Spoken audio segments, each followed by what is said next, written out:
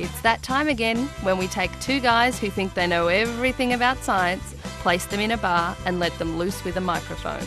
Welcome to the Beer Drinking Scientists. Let's hear what the boys are up to this month. In the end, you have to take a stand for some absolutes in our society. And I think what we're talking about here is a moral absolute. That is why I cannot support the legislation. That was the Australian Prime Minister, John Howard. The opposition leader, Kevin Rudd, said about this particular legislation, "I find it very difficult to support a legal regime that results in the creation of a form of human life for the single and explicit purpose of conducting experimentation on that form of human life." So what is this legislation? Of course, we're talking about therapeutic cloning. So welcome this week to the Beer Drinking Scientists. I'm Mark West and I'm joined here as always by Darren Osborne. And today we're not tackling global warming, we're tackling one of the other major scientific issues floating around in society at the moment, that of cloning, stem cells, therapeutic cloning, creating a life to save on others, all that type of thing. How are you, Darren? Once again, it's great to be with you and I'm quite happy to be involved in this discussion. It's something that, as you quite rightly pointed out, is a major talking point in both science and society. And this one has a huge quagmire of moral issues in which hopefully we'll try to wade into, but we'll probably, like two young kids in the cold surf, go running out screaming. But at least we'll raise some interesting debate possibly in your mind after you've listened to this. You'll have to forgive us both because neither of us are biologists or know a great deal about genetics, but like two blokes in the pub, two scientists in the pub, we can wax lyrical about what we think we know anyway. And the reason why this is a big topic in Australia at the moment is because the Parliament recently lifted a 4-year ban on cloning human embryos for stem cell research, despite this opposition by the Prime Minister and other party leaders in Parliament. The new law allows therapeutic cloning, which is the splicing of DNA from somebody's skin cells into an egg cell. So you've got an egg cell, you remove its nucleus, and you put in a nucleus from a skin cell, and then you grow it, or you grow this embryo, for 14 days, and then it is destroyed. But in this time, you're able to harvest its stem cells, which might be used to perhaps cure some diseases or something like that. What do you think, Darren? You might have to explain this a bit to me because I'm a little bit unsure. Why is it that we are using embryonic stem cells? Well, as a bit of background, stem cells are cells that everybody's got. And the beauty about stem cells is they haven't turned into anything else yet. So there are cells that can turn into liver cells, heart cells, skin cells, or whatever. They can turn into anything you like. So if you've got stem cells, you can grow them into something. So if somebody has a liver problem, you can grow it into a new liver. And because that liver is made from their DNA, it's perfectly matched. So you don't get any of the rejection problems that, like with the blood type. You put the wrong blood type into somebody, it gets rejected. You don't get the organs being rejected because it's their actual DNA. And the funny thing is that adults have stem cells in them too. There are such things as adult stem cells or semantic stem cells. The thing that I still don't quite understand is the difference between using embryonic stem cells and adult stem cells, and what is the actual advantage from an embryonic stem cell. Like, I think there's a fear within the public that we are transplanting life from an embryo, which has been bred for the pure purpose of a therapy or experimentation. And that might then sort of, create some kind of hybrid, like the fly type scenario, not quite with a fly and a human though, but, an embryo and its DNA mixing with another person's DNA. What exactly is the difference? Well, it's not like we're getting somebody else's DNA because it's our DNA. It's my DNA in the embryonic stem cell. It's my twin, if you like, because it's been made from my DNA. So we're making the embryonic stem cell, in your case, from your DNA. Why do we need the embryo? It's because you can only get the stem cells that we need from an embryo. You can't get them from an adult. There are such things as adult stem cells, which are undifferentiated cells that replenish dying cells in your body and replenish damaged tissue, but they're limited compared to embryonic stem cells. And the problem with these stem cells is they're actually a little bit more further advanced along the line of turning into something than embryonic stem cells. Embryonic stem cells you can literally turn into any cell in the body.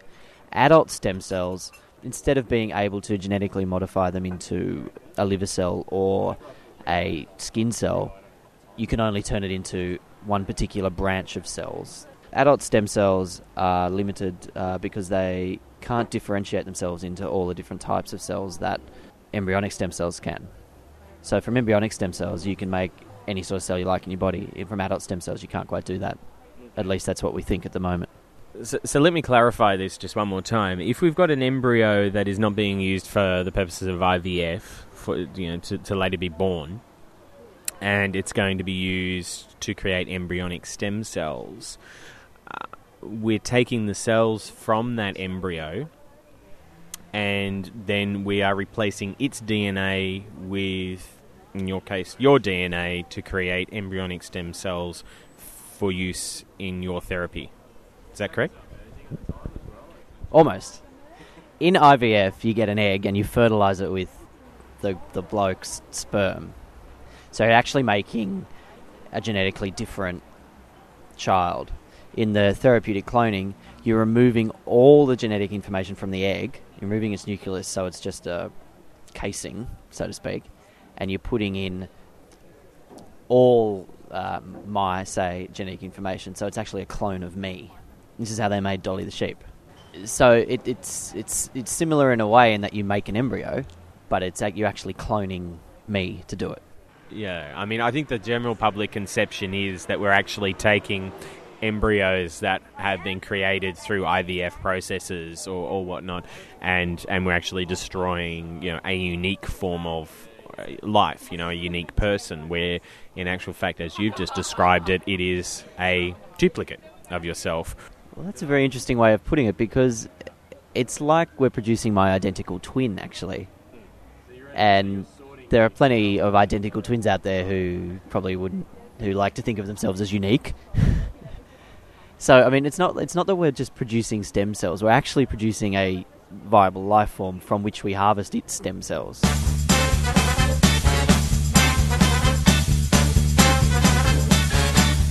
But the reason why a lot of people would think it's similar to IVF, because in the US they banned therapeutic cloning, except they allowed experiments or research to be done on embryos that had been created for IVF.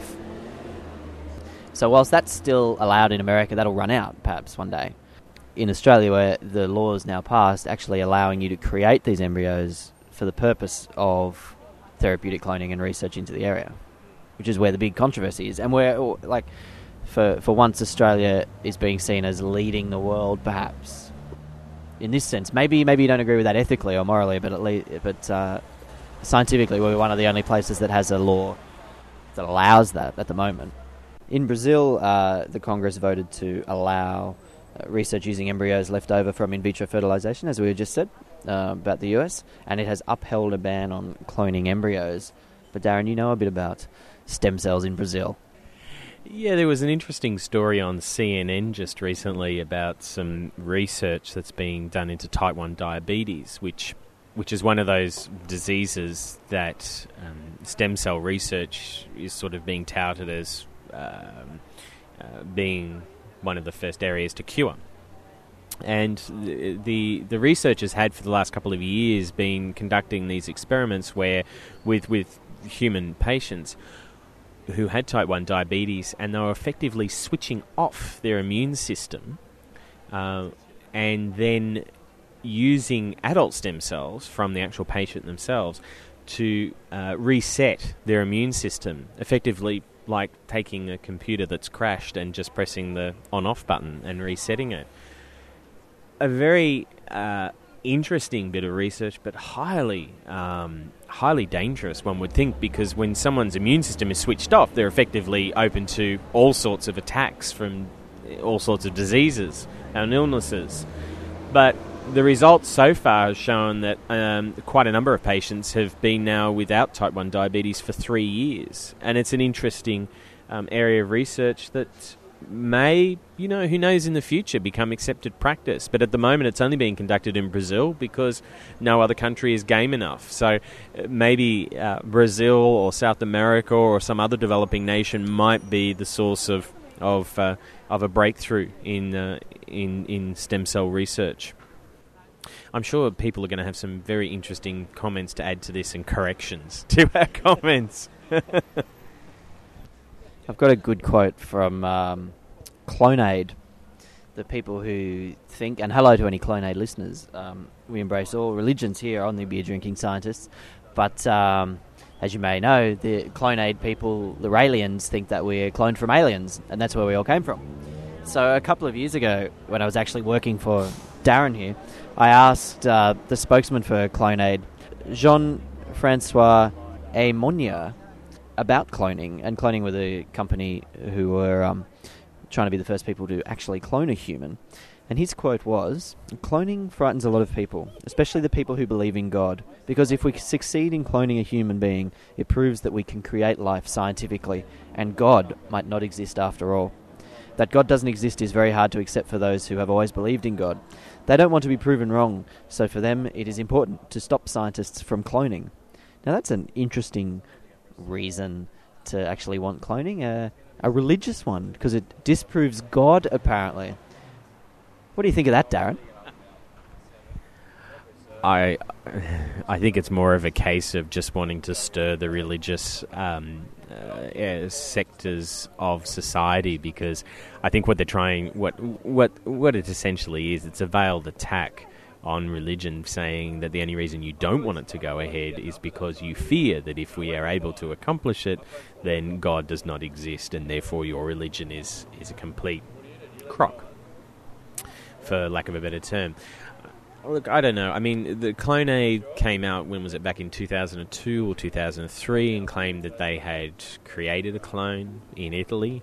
It was never verified, so we don't know whether it has been done or not. So, I mean, do they still exist today? They do. I contacted them recently, actually, for a comment 5 years on, and this time I didn't get old Jean-Francois. I got Thomas Keinzig, and he's vice president of operations at Clonaid. So they have an operations section, so maybe they're doing some cloning. And his quote was, "More and more people understand the benefits of the human cloning technology. Being in favour of therapeutic human cloning has already become mainstream today, and the same thing will happen soon for reproductive human cloning. The ridiculous ethics," in quotes, "argument brought up by opponents to human cloning is simply a last-gasp attempt by deist conservatives and orthodox dogmatics to keep humanity in ignorance and obscurantism," there's a good word, "through the well-tried fermentation of fear, the fear of science and the new technologies. Luckily," he says, "nothing can stop science." There's a good line. Oh, yes, it can. Funding, or lack thereof, can stop it. Now, look, I think it's proved my case in point there, QED. I think it's a fight against the religious right, for lack of a better term. So, look, I think maybe in wrapping up this discussion about human cloning and therapeutic cloning and that, admittedly, I'm very much still on the periphery of understanding what it's all about, and I think there are people out there who are probably listening to this who are much better educated and knowledgeable about it. I think what it highlights is that there has been a lack of clear communication about what it is and what its advantages are, and going back a step, what it really is about. And I think while we've still got a lot of passionate, religious, moral, and in some cases alien secular points of view, I don't think we're ever going to get a really clear picture of what it is all about, and I think it's only ever going to stymie this form of research, or this area of research. It's very true. There hasn't been a lot of genuine debate, has there, really? It's all fear-mongering, and I guess in the end it comes down to really what you think of a 14-cell embryo, whether that's a human life and whether you can make one solely for the purposes of harvesting its stem cells. It's probably what it comes down to. Yeah, it comes down to where you draw the line in the sand. As someone who was brought up as a Catholic, we've always been told that life begins at conception, at the single cell stage. Other groups believe that it starts at the 4-cell stage. Some believe it's 16 cells. Others believe it starts when consciousness, which you can't really measure. Maybe this is a debate that will never be resolved, and who knows.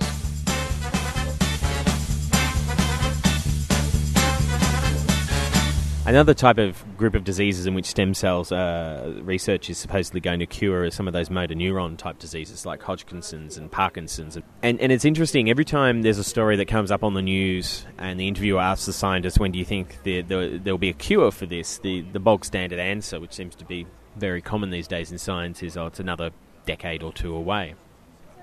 But I was recently listening to a story on PM, which is a sort of documentary type news show on one of the radio stations here on the ABC, and there was a gentleman who was suffering from motor neuron disease, and he's been involved in business, and he's become quite successful, but he's been struck down by this disease, and he started funding a sort of research group that is coordinating research into motor neuron disease. And I'm sorry if I've picked the wrong one here, but I'm pretty sure this was the area that was being looked at.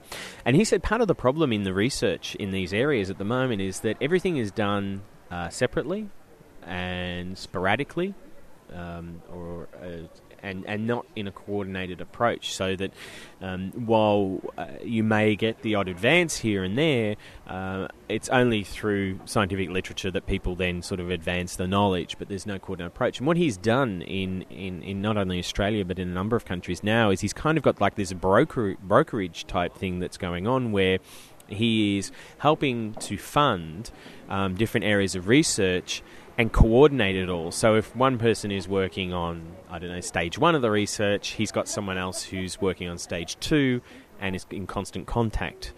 And he's hoping that through this research they might be able to accelerate the advances, which might lead to a cure, and shorten the timeline from a decade or two to maybe 3 to 5 years. And it's just an interesting approach, taking like a business model to scientific approach, so that instead of just letting people do their own thing in different corners of the world, actually getting them and forcing them to work together. The stick with the carrot being, you're going to get funding from me. It sounds interesting because you can do that sort of stuff over the internet now, I guess. Using it, you can try and coordinate research between Germany and New Zealand. That's true, but I think the problem is that unless you've let's say there are two groups, one in Germany and one in Australia. Unless both of you have got secured funding, if one of the funding pools dries up, then the other team, say the pool dries up here in Australia, the team in Germany are left hanging because they may be dependent upon the results of your research. So I think it's an interesting it's an interesting business model for research, and I think maybe particularly in this area we might see it happen a lot more than other areas, because this being human biology, there is a strong investment in it, but not just financially. Whereas I don't think you're going to see the same thing in climate modelling or climate change and that sort of thing. Big pharmaceutical companies and such things. So is this guy? He's not going to fund them himself. It's not his dying wish, some dying oil tycoon's wish to fund science around the world, is it? No, I don't believe he's personally funding it, but I think he's using his sort of management skills, and he is also to try and coordinate this, and also I think to assist in getting the funding as well, the grants and so forth. And look, forgive me, I don't have the information here in front of me, but I will include it, links to it in some show notes that we'll put up on this particular episode. It's an interesting question to take this a little off science, actually, is just science at the moment, or science throughout history has moved rapidly forward, and these days if business models like this come through and some people happy over the road, we're going to see science continually accelerating and human knowledge increasing exponentially. Problem arises is whether our ethical and moral development can keep pace. Right now I don't think society is at all clear on whether cloning is acceptable on that level. Yet we're very soon going to have the technology to do this reasonably easily now, easily into the future. The way that we can now do blood transfusions very quickly when the blood bank has blood. But, it's an easy technology. In the future it will become that. Will we catch up ethically and morally? Maybe that's an open question. I don't think we're even that far advanced at the moment, to be honest. Another story that's come out just in the last few weeks is following hot on the heels of the South Korean sort of scandal with the cloning. I can't recall his name. Mark, you'll mention it in a second for me. But another university professor had claimed that they've cloned wolves. Late last year, I think it was in December, they published the results, and the university has now been tipped off by an anonymous researcher to say, look, this is all baloney. The figures have been fudged. It kind of brings into question whether we are being quite successful at this or not, particularly, say, in the cloning side of things. Are scientists being open and honest? Are they actually telling us what achievements they have made? Or are they sort of glossing over or making them sound a bit better to secure their funding? It's an interesting question. A lot of scientists around the place think themselves very pious, I guess, because there's this whole scientific idea of peer review, and so if you get something published, it has to be reviewed by many people, so therefore it's credentialed and all the rest of it. But then you get guys like, his name is Hwan Woo-suk, South Korean guy who claimed that he cloned a human, which was found to be fraudulent. He defrauded all this money out of the government and his investors. Although he actually, one thing he did do, which he didn't lie about, he cloned a dog called Snuffy. I think it was Snuffy or Snuppy or something along those lines. He also tried to clone a mammoth, as in an extinct mammoth. But I think he didn't tell people that's what he was doing, but that's what he embezzled their funds to do. But he wasn't successful there either. So, you got some dodgy guys around the place. It reminds me of, was it Mike Archer, who was the head of the Australian Museum a few years back, attempting to clone the thylacine, the Tasmanian tiger, which was an animal that became extinct, I think, in the 1930s. It was a marsupial animal, looked very much like a sort of dog, really, with stripes. See, this is an interesting thing. I mean, should we be using this sort of cloning technologies to bring back animals from the dead, or even those on the brink of extinction? My personal view, probably not. I think not for the sake of trying to bring them back. If it's to prove that certain technologies can be done, maybe, but I have this view that even animals that are on the brink of extinction, I think sometimes we have to get into a thing called environmental triage, where just like the doctor in the emergency ward sees all the patients coming in and doesn't necessarily grab the one who is the most wounded or closest to death. Sometimes has to make the call that they have to grab someone else who is more likely to recover, but wouldn't if they take the person who's going to die, and effectively they're going to lose two instead of one. Interesting ethical dilemma. I mean, created out of another one that's being created. I think we're doing a lot of cloning.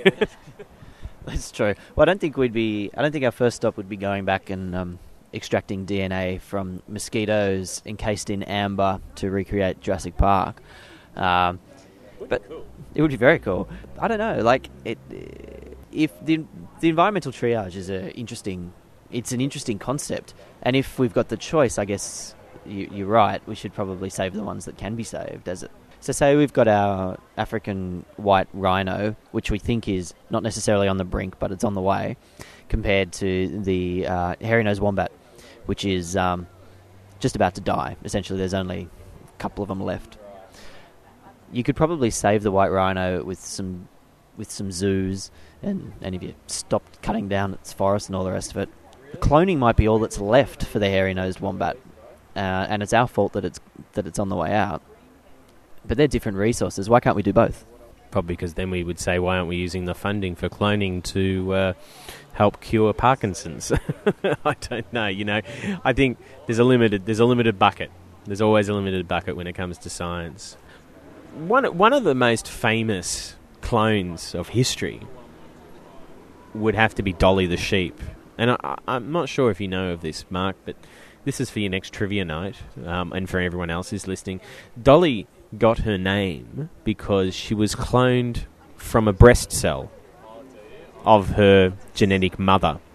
So a breast cell was taken from, I suppose, the udder region of the sheep and cloned. And, of course, she was named after someone else who was famous for breasts, Dolly Parton.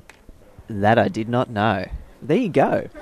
That's very cool. Well, the thing about Dolly the sheep, a part of this cloning thing is this premature aging, and I thought that this was just a myth. I was thinking, how can something that's cloned prematurely age? But apparently it's actually a real factor. It's caused by a part of the DNA called the telomere. Now, what you've got when you get therapeutic cloning, let's say we were going to clone Darren, we'd take his genetic material and put it in an egg cell. So that egg cell is actually, how old are you these days, Darren? 25? The DNA in the egg cell is actually in its mid-30s as opposed to just being born. And what happens when your cells divide, is you've got this area of your DNA called the telomere, and it's reduced at every cell division. And in its life, there's only so many cell divisions it can do before it no longer exists and you die. So there's a cell death that occurs at that stage. And I think with humans, I don't actually know this. Someone might be able to tell us. I think the maximum age, because of this, is about 250 years or something. So even if we can extend our lives, our cells can only divide so many times. Now, the problem if we take Darren's DNA, it's already had 30-odd years of dividing. So if we were to clone him, it wouldn't live as long because it's already divided a lot. There's an interesting idea. That's very interesting. Just out of interest, what did Dolly die of? You know what? I don't know.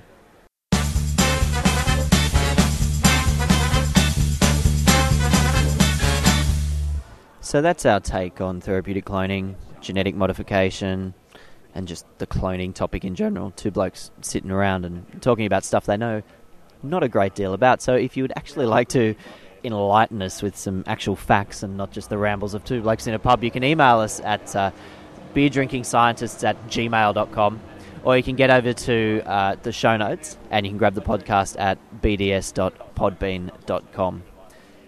So from Mark and Darren, we'll see you later, and now we're going to go and have a chat to some of the punters in the bar and see what they think of cloning. So if you could be cloned, would you be? Sure, but only in a miniature size. So you want a mini-me? Yeah. Yeah, I think a mini-me would be really cool. I mean, you get into all sorts of places that you couldn't normally get into. Yeah. Would you be psychically linked? Yeah, okay. Yeah, that'd be also pretty cool. And if you could kind of, I don't know, get some kind of weird powers that you could, when you combine, like Transformers, like Voltron. Like Voltron. So then I guess it goes without saying that if, you or some loved one was sick and the only way that they could be cured was through some therapeutic cloning or something, you reckon that'd be all right? Seriously? I'd have to say no. No. If the cloning was only for, to make 10 cells or something in a baby, is that too many? I would say that's fine, but yeah, you're right. Where do you draw the line? I mean, you can't, as long as you don't create like a whole living, well, you will always be living, but like something which has a consciousness, then to me that's reasonably ethical. You can support somebody else's health through transplantation or donation, and that can be very different than cloning. And I think cloning takes it another step. That it's a whole new area that I think is very different than being able to support somebody through a disease process. Somewhere in the middle there is like growing a new liver out of your cells, and the only way to do it is to create an embryo of 10 cells big. Is that morally bad? Look, I don't say it's morally bad. I don't think that I could agree with it because it's hard to know where the end point is. And I believe in some way a Darwinian, it is a bit survival of the fittest. And I think it's a fine line between where you want everybody to survive and where some people have to die, and it's whole death and dying. I think we have to accept to a certain point that people are going to die, and that's part of life, ironically, is that death is ultimately part of life, and I don't think we can support everybody in this life, and I think it's very difficult to decide who lives and who dies, and I think that's one of the big issues with where we go with cloning and being able to want to try and give everybody life, and that may not always what the intention was when we were born in the first place. If it was my sister or my kids, then I would say, sure, whatever you need, build another liver. Part of the issue is we don't accept that death is part of life, and I think for all of us, we want to preserve life ultimately to the end, and I believe what is that end point, and none of us really know, and we accept that at 85 you've had a good life, but at 5 you haven't, and I agree, but does that mean that we go down this path, and what is that? Because I don't believe we ultimately know what that end path is, and I think that could be very scary. You could say the same for, I had pneumonia when I was 3. Yeah.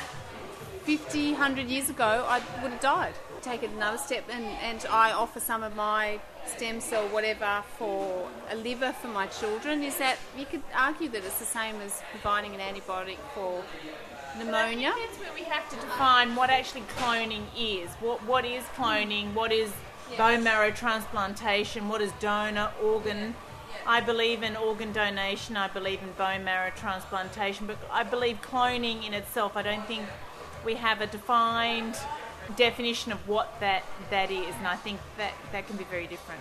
I was just going to say that I think there are some areas of medicine that you could put the funding towards that could save a lot more people, particularly things like finding a effective malaria vaccination. Yeah.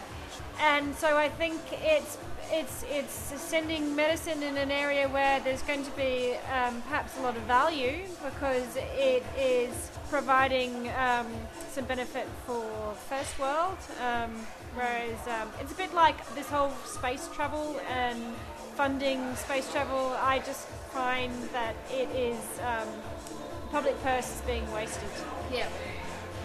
So you'd be better off working on water purification than cloning, or like you say, malaria control. Die of diarrhea, then they die of sort of dysfunctional livers or sort of genetic diseases. I mean, that's basic. You need to look at sanitation and all those sort of basic malaria, AIDS, all those sort of tuberculosis. I think it's like defining age. We all want to be 20 for the rest of our lives, so I think we see that finding a cure for every disease that we come across is ultimately what the aim is, but I don't believe that's what it should be. I think we're losing track in some ways of what life is. I think what you have to do is you have to remove yourself from the person or relating yourself to a personal situation, because I have a really close friend who has an incredibly sick child who has kidneys that don't work. And of course, for her and for them, I would want this kind of medical development. But I think governments and institutions as a whole have to think outside of the person and think of people. Yeah. Stem cell research, cloning, I don't think there's enough information in the press about it, and I think at the moment, so whether or not I want a clone of me, be fantastic, but don't tell the missus in whatever country I might be in at that particular time. Stem cell research, quite possibly a good idea. Cloning to have lots of other people for, say, redundant organs and stuff like that, not entirely sure.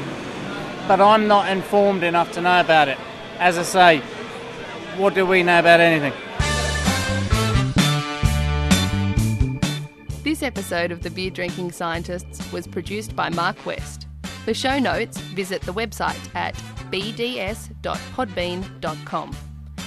If you have any questions or suggestions for Mark West or Darren Osborne, send an email to beerdrinkingscientists@gmail.com. I'm Tilly Berlin. Thanks for joining us.